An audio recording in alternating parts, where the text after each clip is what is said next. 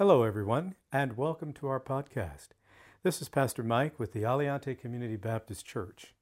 We invite you, your family, and friends to join us as we study God's Word. So, let's begin.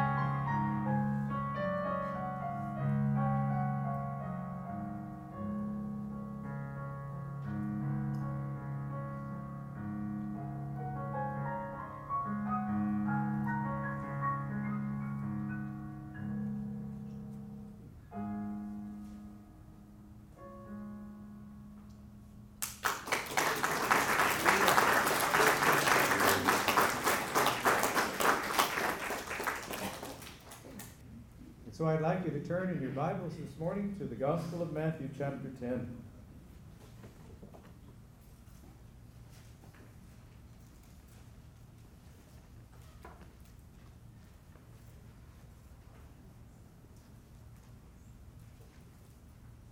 Matthew chapter 10. And we're going to begin at verse 16. And the lesson is, Jesus prepares the apostles for future challenges. Now, oftentimes when someone comes to know the Lord as their Savior, they misunderstand what that commitment means. Because they often think that, well, now all of my problems are over with. And that's just not so. And you know, oftentimes you'll hear some of those who preach and teach on the radio or maybe on television and other programs that all you have to do is come to know Jesus as your Savior and all of your problems will be solved. Well, from one perspective, that's true. But from another perspective, no. Actually, when you come to know Jesus as your Savior, your challenges have really just begun. Amen. And so Jesus here in this chapter and in the previous chapter, he commissions the disciples, the apostles especially, to go out. And you'll recall that this commissioning was specifically to the 12, to go out to the 12 tribes of Israel. And as he's preparing them, he also speaks of things that will happen in the future, not just in the present, in their particular time, but also in the future. And you know, the scholars, they debate back and forth on, was Jesus talking about the period of the tribulation here and things that believers will experience? Because there will be people living during the tribulation. People will come to know the Lord during the tribulation time. Now, there are some who believe that the church will be taken out before the tribulation. There are some who believe the church will go through the tribulation and will be taken out after. But whether you believe that the church will be taken out or go through, there will still be people living upon the face of the earth, and there will be people coming to know the Lord as their Savior during the tribulation time. And we also know that the Lord is going to ordain 144,000 Jewish evangelists to preach the gospel during that period of time. But let's take a look here at verses 16 through 26. Behold, I send you out as sheep in the midst of wolves. Therefore be wise as serpents and harmless as doves. But beware of men, for they will deliver you up to councils and scourge you in their synagogues. You will be brought before governors and kings for my sake, as a testimony to them and to the Gentiles. But when they deliver you up, do not worry about how or what you should speak, for it will be given to you in that hour what you should speak. For it is not you who speak, but the Spirit of your Father who speaks in you. Now a brother will deliver up brother to death, and a father his child, and children will rise up against parents and cause them to be put to death. You will be hated by all for my name's sake. But he who endures to the end will be saved. When they persecute you in this city, flee to another. For assuredly I say to you, you will not have gone through the cities of Israel before the Son of Man comes. A disciple is not above his teacher, nor a servant above his master. It is enough for a disciple that he be like his teacher, and a servant like his master. If they have called the master of the house Beelzebub, how much more will they call those of his household? Therefore do not fear them.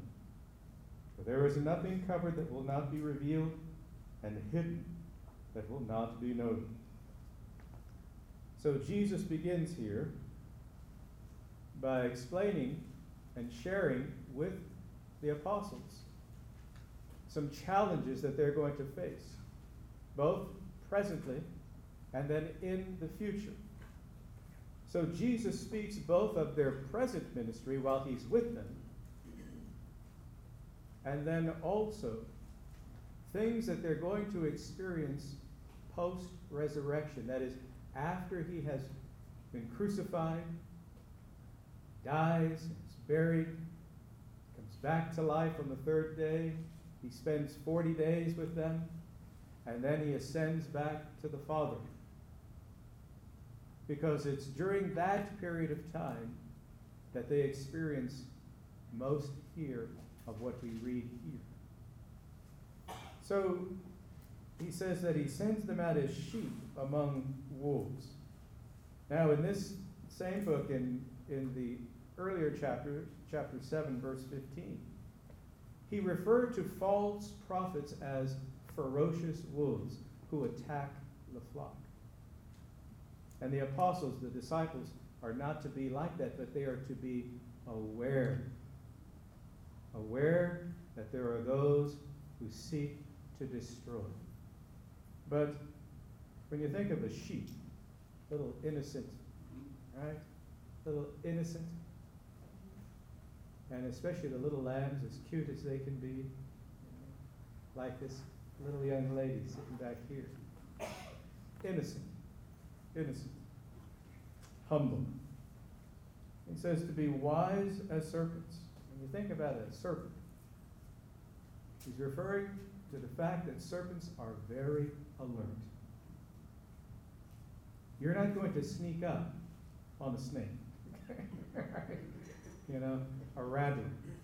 I remember once I was out here long ago, back when Lake Mead had lots of water and lots of fishing out there, and I was walking. We finished fishing, and we were walking back to the truck, and off in the distance I heard that sound. Oh boy, I tell you, I didn't waste any time getting to that truck. The apostles are to be alert, aware of their surroundings.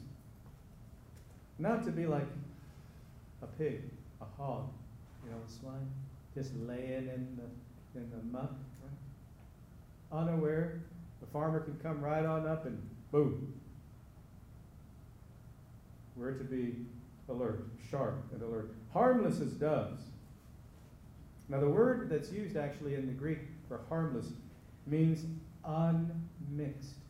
That's really the term. Or in other words, pure. Pure. Innocent. Pure.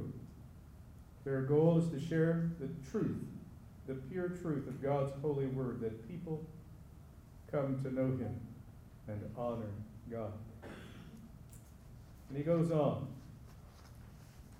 And he says, beware of men. That is, don't be naive. Be mindful. Be mindful of the human heart. He says they're going to be harassed, they're going to be arrested, they're going to be taken into custody. Now, they were harassed from time to time while they were with Jesus. You'll recall that on one occasion they were going through the wheat fields and they were hungry. So they started, breaking off pieces of grain and eating.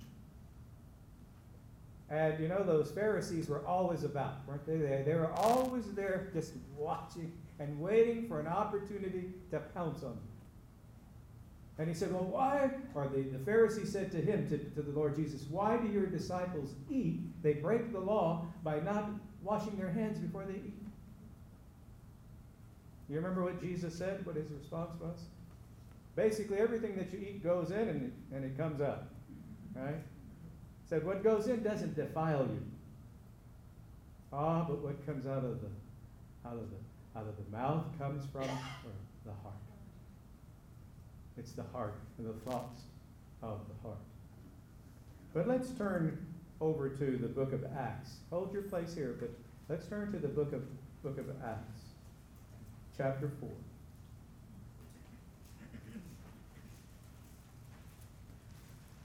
Acts chapter 4.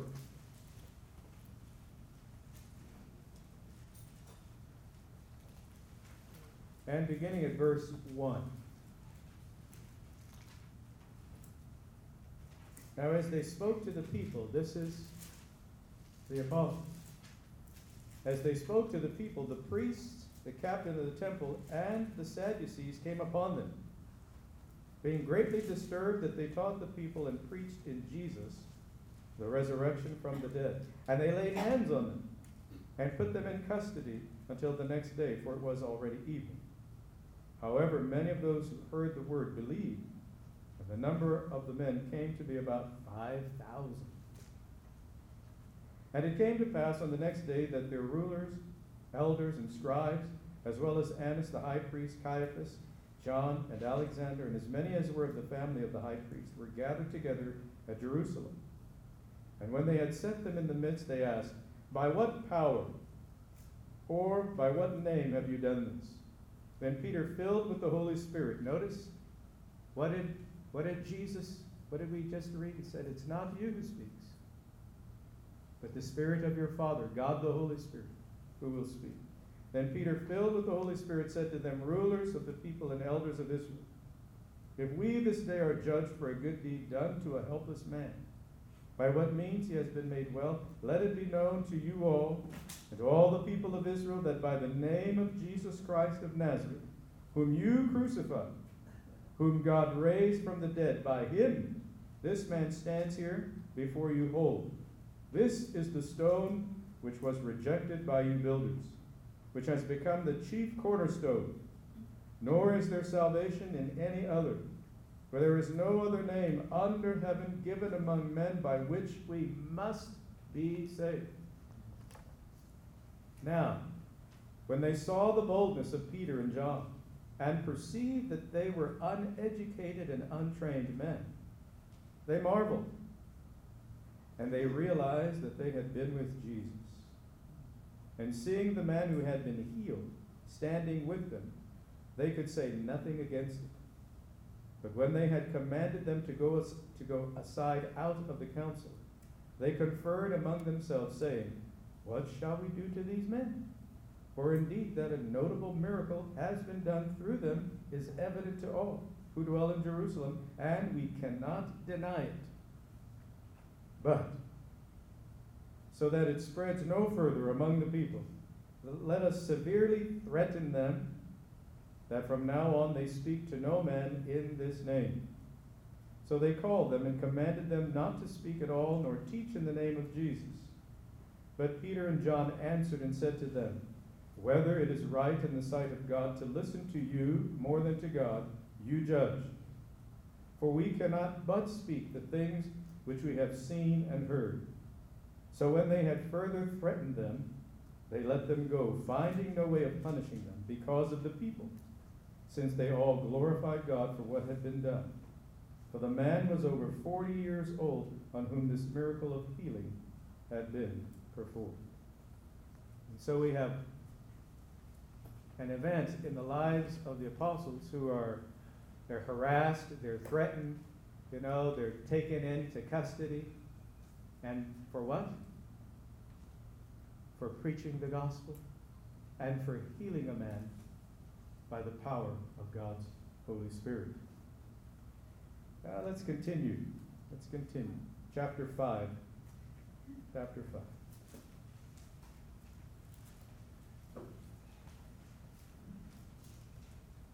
And for the sake of time here, begin at verse 17. Then the high priest rose up, and all those who were with him, which is the sect of the Sadducees, and they were filled with indignation and laid their hands on the apostles and put them in the common prison. But at night, an angel of the Lord opened the prison doors and brought them out and said, "Go, stand in the temple and speak to the people all the words of this life." And when they heard that, they entered the temple early in the morning and taught. But the high priest and those with him came and called the council together with all the elders of the children of Israel and sent to the prison to have them brought. But when the officers came and did not find them in the prison, they returned and reported, saying, "Indeed, we found the prison shut securely, and the guards standing outside before the doors, but when we opened them, we found no one inside." Now when the high priest, the captain of the temple, and the chief priests heard these things, they wondered what the outcome would be. So one came and told them, saying, "Look, the men whom you put in prison are standing in the temple and teaching the people."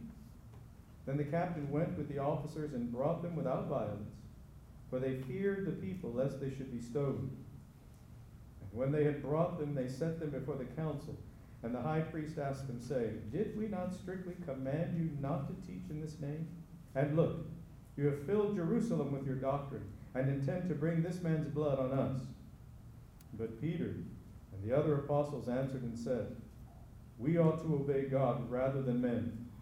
The God of our fathers raised up Jesus, whom you murdered by hanging on a tree.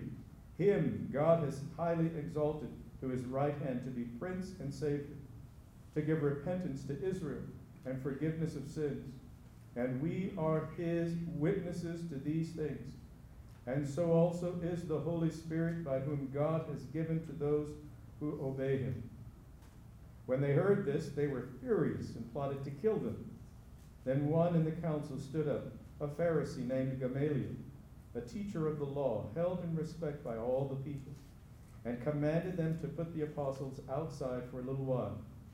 And he said to them, "Men of Israel, take heed to yourselves what you intend to do regarding these men. For some time ago, Theudas rose up, claiming to be somebody. A number of men, about 400, joined him. He was slain, and all who obeyed him were scattered and came to nothing. After this man, Judas of Galilee rose up in the days of the census, and drew away many people after him. He also perished, and all who obeyed him were dispersed. And now I say to you, keep away from these men, and let them alone. For if this plan or this work is of men, it will come to nothing. But if it is of God, you cannot overthrow it, lest you even be found to fight against God." And they agreed with him. And when they had called the apostles, and notice this, and beaten them, they commanded that they should not speak in the name of Jesus, and let them go. So they departed from the presence of the council, rejoicing that they were counted worthy to suffer shame for his name. And daily in the temple and in every house, they did not cease teaching and preaching Jesus as the Christ. You see, the very thing that Jesus told them they would experience, they experienced. The very thing that he said would occur, occurred. The very events that he described occurred. And those are just a few. Because events like these have been occurring throughout the last 20 centuries. Those who serve the Lord, and even in this day, you may or may not know, but every year, more than 100,000 Christians are killed, murdered, martyred around the world for their faith. You won't hear them on the news because that doesn't fit, into their agenda. But around the world, every year, more than 100,000. And the number continues to go up. Yes, he says, beware. You're going to be harassed, arrested, taken into custody, beaten, interrogated, threatened by authorities. But then he goes on and he says, don't worry. And the word in the Greek actually in English is don't be anxious. Don't be filled with anxiety. Now, it's only natural when you're I would assume, being arrested and moved about and chained, etc., you're going to have a few anxieties. Okay? That's only human. But notice that Jesus promises them something as we look at the next section here. He says it's an opportunity. It's an opportunity to witness. He says as a testimony to both those rulers and to the Gentiles. That's why we know that he's also speaking of the future, because he told them to not go into the cities of the Gentiles. Last week we looked at that. To only go to the 12 tribes of Israel. But at the end of the book of Matthew, he says to go into all the world. That includes the Gentiles as well. But he says this too. Third point. You will be hated. Now, when was the last time, or when you came to know Christ as Savior, did the person who shared Christ with you say anything at all like this? Did they say that God loves you, but the unbeliever is going to hate you? Now, some of you may have been told that. But notice what Jesus says. He says, you will be hated. And it says by all men. Really, the meaning there is by all kinds of people. By all kinds, that is, by all classifications of people. You're going to be hated. And why? Because of the name of Jesus. You can talk about religion with people, right? Oh, they'll talk with you about religion. All kinds of religion and all kinds of religious talk. But as soon as you mention the name of Jesus, oh my goodness, that's when things really change. That's when things really change. When you mention the name of Jesus, because wherever you go in the world, and I think I've mentioned this to you before. Wherever you go in the world, in whatever language people speak, tragically, they take the name of the Lord in vain. They take the name of the Lord Jesus in vain. But you never hear them saying something like, oh, Buddha Dad. Do you? Oh, Muhammad Dad. No. Right? You understand what I'm saying? Or you don't hear, oh, Hare Krishna. No. But you'll hear people take the name of Jesus, right? Jesus Christ, that blessed name, and they use it as an exclamation. And if you do that, shame on you, don't do it. You're taking the Lord's name in vain. In vain. To take the Lord's name in vain is to use it in a worthless, disrespectful manner. But he says, for my name's sake, you will be hated by all kinds of people. The name represents the person. It represents who he is and what he stands for, his standard of morality, of right and wrong. And when you stand up for Jesus, you will be hated.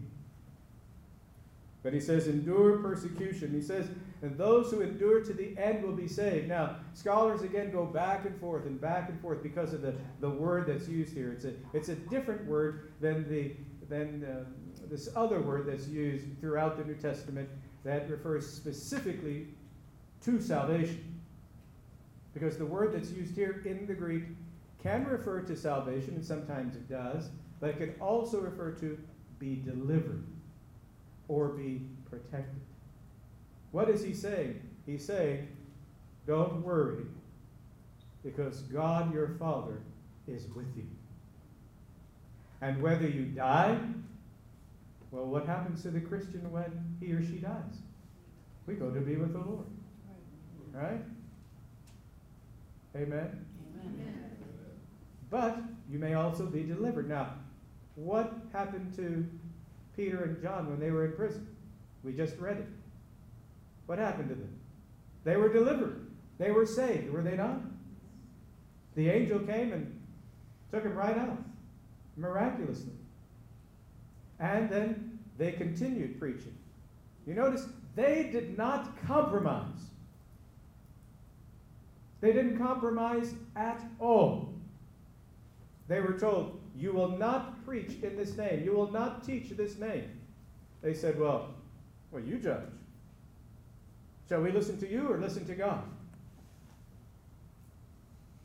So I was called into my supervisor's office over at the university because I had to answer a complaint that was made because of the class that I was teaching, which was a comparative religions class, talking about the standards of Judaism and Christianity regarding marriage. And somebody was upset. Right? They were upset because Judaism and Christianity teaches that marriage is between a man and a woman. I said, well, did you say this? Yes, I did. I said, so do you want me to tell the truth or do you want me to lie? Oh, no, we don't want you to lie. Well then, what's the problem? You see? Endure persecution because you'll be delivered. Continue serving. Now, notice what Jesus says. Move on when you need to. In other words, you shouldn't seek out persecution. You follow? And if you have the ability to move on, then move on. The farmer knows that he has to prepare that soil, does he not? Some soils just will not yield a crop. But he says, move on. They persecute you here and you're able to leave, then leave. Go on. Because the goal is to share the message where people will receive it. Then he says, to follow the Lord's example. Now notice, verse 24, a disciple is not above his teacher, nor a servant above his master. It's enough for a disciple that he be like his teacher, and a servant like his master. And understand that if they've called the master of the house Beelzebub, that was another name for Satan, or false gods. That's what they're calling Jesus. They said, well, he does his miracles by the power of Satan, which is blasphemy. He said, now if they said that about me, that is about Jesus, then don't be surprised when they start calling you names. Have you ever been called a name? Yeah, they think we're crazy. They think we're Looney Tunes. They actually think that we're backward. Backward. And here's the amazing thing. Now, I don't know if I've mentioned this to you last week or not, but I'm reading this book. Brother Jerry, Miss Darlene gave it to me to read. Fascinating book. Is Atheism Dead? I would encourage every one of you to read that book. Don't be, confused by the title. In this book, and the author is Eric Metaxas, he goes through meticulously outlining the various discoveries of science. Did you know that most scientists now, the majority of scientists now, do not accept Darwin's theory of evolution? You probably hadn't heard it. Any scientist of any note agrees that what Darwin described is not possible. You would think that they'd be publishing that, right? Making it widely known. And that actually, the scientific community has come to the realization that the more and more that they discover, there is a mountain of evidence pointing to the creation of all that is in existence. Those who are honest will admit that that is true. Those who are dishonest, the atheists, refuse to acknowledge it. Even what's his name? Richard Dawkins, I believe. Dawkins or Hawkins? Before he died, he said, yes, we must admit that the likelihood that all of this happened by random chance is just not tenable. But then he went on to say, but I rather think that aliens from another universe came. Because they can't bring themselves to admit that life was created by the Creator God. There is no other. Amen? But we're to follow the Lord's example and realize that they're going to call us questions. Or call us names, I should say. Well, what do we learn from this passage? When you're mistreated for being a Christian, glorify God in your speech and behavior. The Christian should never act like an unbeliever. There's no justification for that. When you're mistreated, realize you're being mistreated for the cause of Christ. And view it as an opportunity to witness. What did the disciples do? Did they start fighting back and everything? No. But they continued to speak, didn't they? They continued to speak. Now, and let me quickly point this out, because there are some who misapply and misquote this.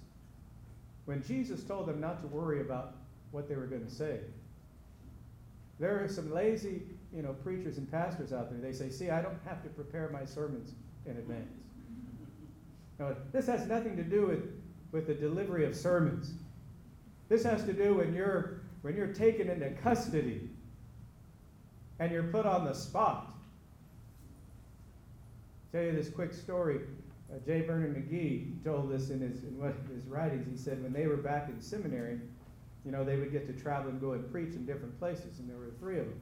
And 2 of them, they would prepare their sermons. One guy said, no, I don't. When I stand up, the Holy Spirit gives me what I'm supposed to say.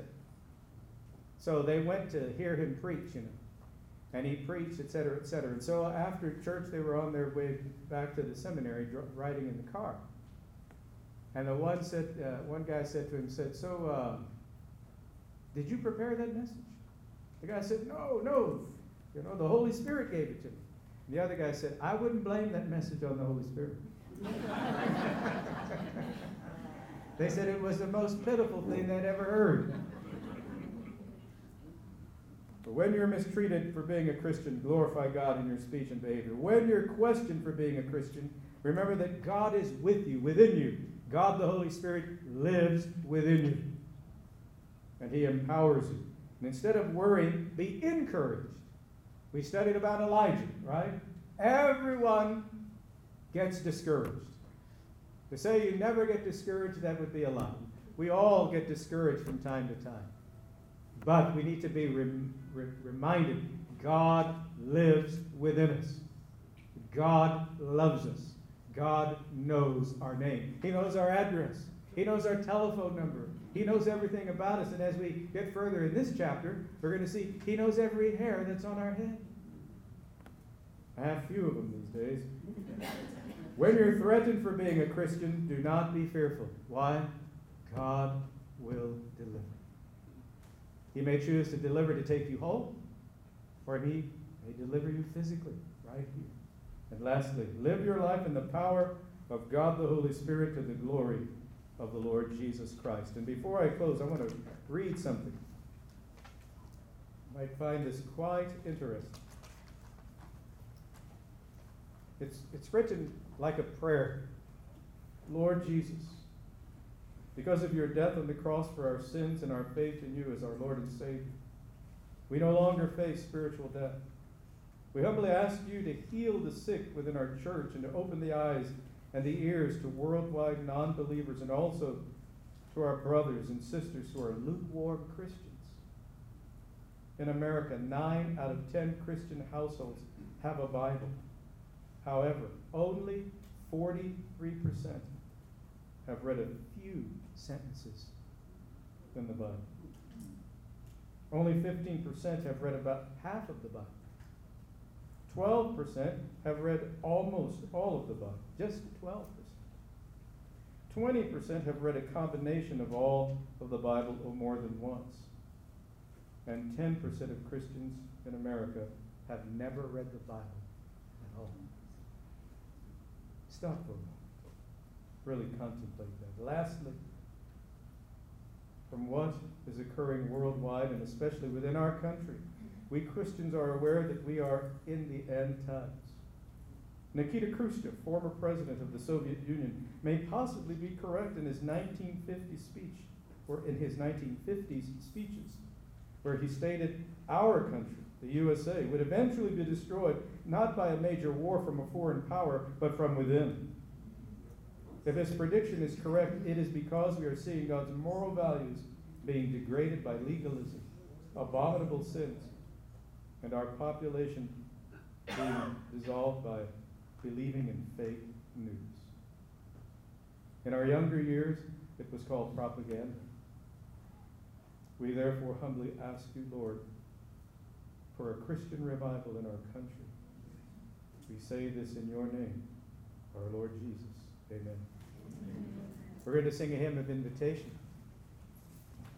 It's the Lord's invitation to you. Maybe you come to accept Jesus as Savior. Maybe you'll come to follow him in believer's baptism. Or maybe you'll come to join the church officially. As we sing, you come. Don't wait for the song to be over. You come as the Lord leads you today. Let's stand, please.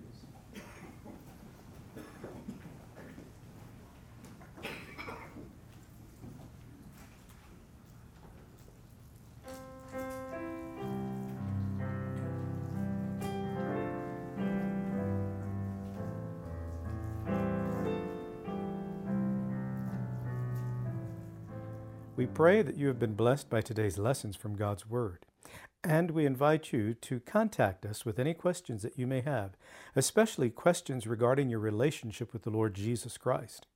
We want to help you with your walk of faith in the Lord Jesus Christ and with your understanding of His holy Word, the Bible. Our contact information is listed in the podcast show notes. May God richly bless you.